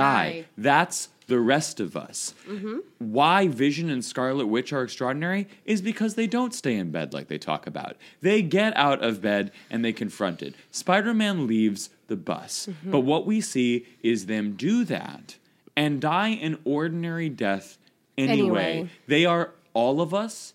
They are rendered ordinary. They are victims of a genocide as much as they are people who simply live their lives. And we don't see extraordinary people live their lives and just die. There's nothing to prepare us for that. And so what's remarkable about this ending is within that homogeny that we're talking about, we get stuck with this ending for a year at least. I love that. And this is one of the only global languages we speak as humans right now. There is a stronger chance that you can identify about Infinity War with someone else than politics. Yep. Then you could talk about Infinity War even if you don't speak Spanish and your counterpart does, Danish, Japanese, anything. This is one of the only shared stories we have, and what we are collectively living in that shared story is a moment where we are 2 minutes to midnight. And you know what the world feels like right now?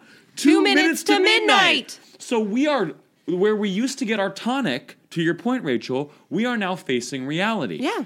And where the homogeny that used to keep us vaguely safe in the filmmaking, that's led us to darkness. Yep. What's the only thing that's going to give us a tonic? What? Maybe Ant-Man and the Wasp. Yeah. And that's how we're going to take that seriously. Definitely Captain Marvel. Penya's coming back. Definitely Captain Marvel. Captain Marvel is going to save the fucking world, literally, storytelling-wise, on film, everything. If she doesn't, I will sink Manhattan. Guys, how much more time do we have left? It's 6:02. I think we're going to take... Can we take 5 more minutes?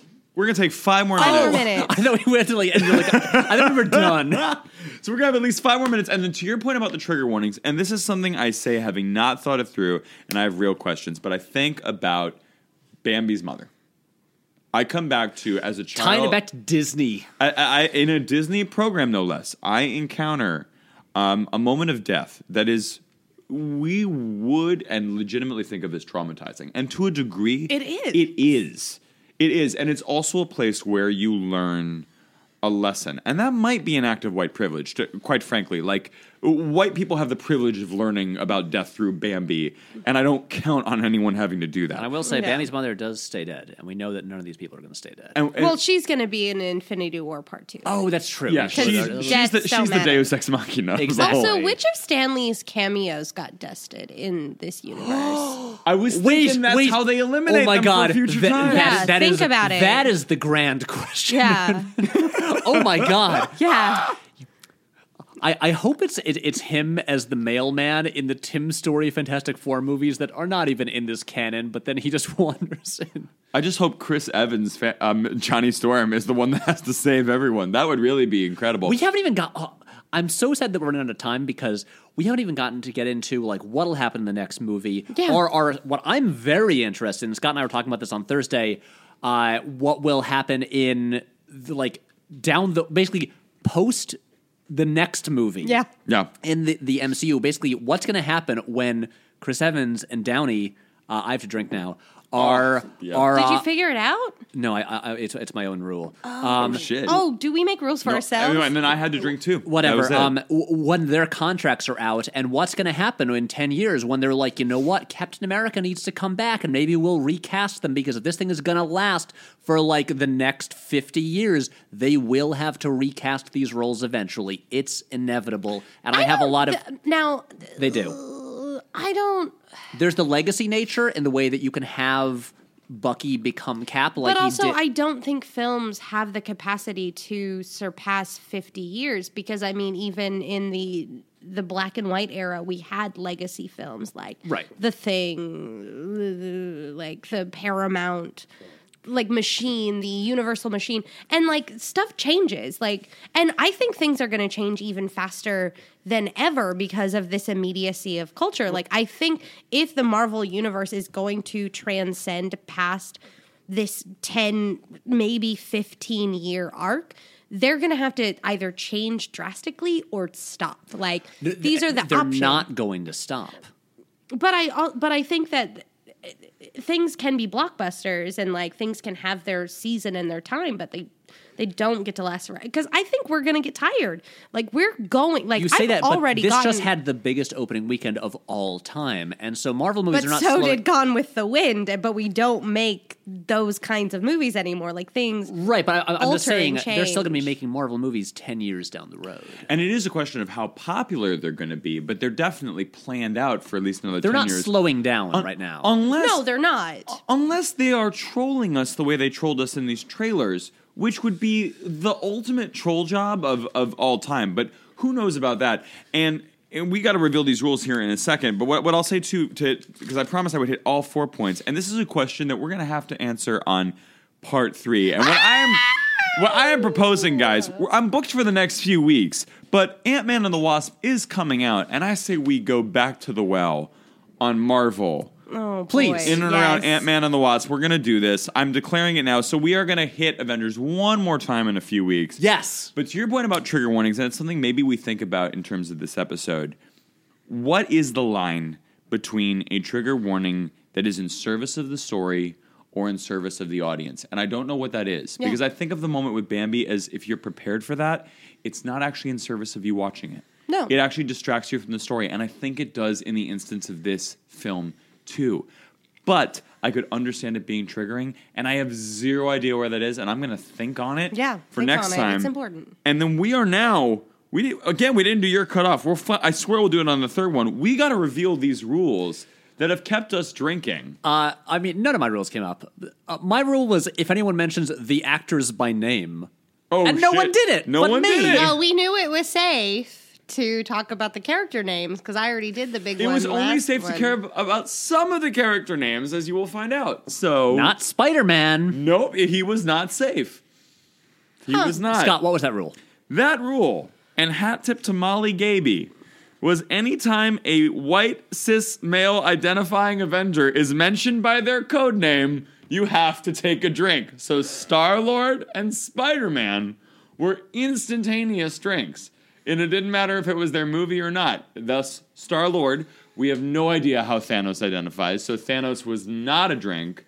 Star-Lord, Spider-Man, those were crushers. Okay. Iron Man. That Iron would've Man, been one. exactly. I just totally assumed it was me talking about Raimi movies. No. The other rule, and the one that crushed us, inspired by the movie, was the Soul Stone rule, which was anytime someone takes a drink, someone else has to take a drink. It was a soul for a soul. It was completely random because I love you both very much. And you So- wanted us drunk. And so anytime one of us drunk, someone else had to drink. It was the Soul Stone rule. Kaboom. I like it. Wow. My rule that got us the most was any mention of referencing a podcast or thinking about starting a podcast. It was pretty much just like an overarching, like the moment we were like, oh, we'll make a forever podcast of this. And I'm like, that needs to be a drinking rule because I have a feeling we're going to talk a lot about other podcasts You and then were be like, correct. You were let's so start right. a podcast about this. And like, I'm going to start a podcast about Carol Burnett. Whatever. That is incredible. Yeah, because it happened, and yeah.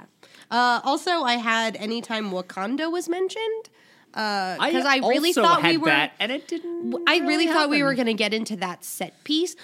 We have to do a part 3. No, the part 3 is happening. This is really... And then I also had one that anytime we referenced any of the CG in the movie, which we didn't, and we Yeah. still have. One of mine was anytime Scott talks about acting. It's apparently I'm just not that kind of actor. Good. Apparently. Which makes me feel... Okay, we should really. Should we end this? Do have to- have We to- should wrap this up. Should we like plug stuff? I'm just like I keep expecting just to get kicked out like any second now. So please, Patrick, plug what you got going on. Okay, you can watch videos that I make that Scott appears in sometimes, including stuff that's coming out very soon, at youtube.com/Patrick H. Willems. Some of those videos will be talking about movies, kind of like I did here, but often more soberly, sometimes not. And follow me on all the social medias at Patrick H. Willems. Rachel, you're next. Please be on the lookout for my upcoming podcast, Do We Need This, that I do with my partner about dumb things that we own. Before you do that, feel free to follow me on social media. I'm on Instagram as Rachel Quirky. I'm on Twitter as @IamRachelShank. And find me on Facebook under Rachel Shank and Rachel Quirky Shank. The more you follow me, the more you'll know where you can see me live, including on May 11th when I do a burlesque tribute to Scrubs, and on June 16th when I do a burlesque tribute to the McElroy Show family of products. And I also realized I forgot to plug my own podcast, which is called We Heart Hartnett, exploring the filmography of the actor Josh Hartnett. Scott will be an upcoming guest in, I believe the episode drops May 15th. Very excited about that. We talked Black Hawk Down, and it was a hell of an experience. Yeah. And speaking of May dates, I'm going to plug that on May 12th, if you are in the Brooklyn or New York area, my improv group, 10 Bones Theater Company, is doing Jurassic Park entirely from memory at the Pit Theater. And we are super stoked to do that. We're going to try to recreate the movie and fail miserably. Please come out and check that out. I also want to shout out Cast Sound Lab for recording us today. New England Brewing Company, Iron Brewing Company. Go check them out if you are in the tri-state area. They make incredible stuff. Follow us at On The Rails Pod on Twitter, on Instagram. We will be back in a week with the Song of Summer debate with UCB's great Ben Furness as our confirmed guest. I want to thank Rachel and Patrick again, and we will see you in 7 days. Until then, cheers, y'all. Peace. Bye.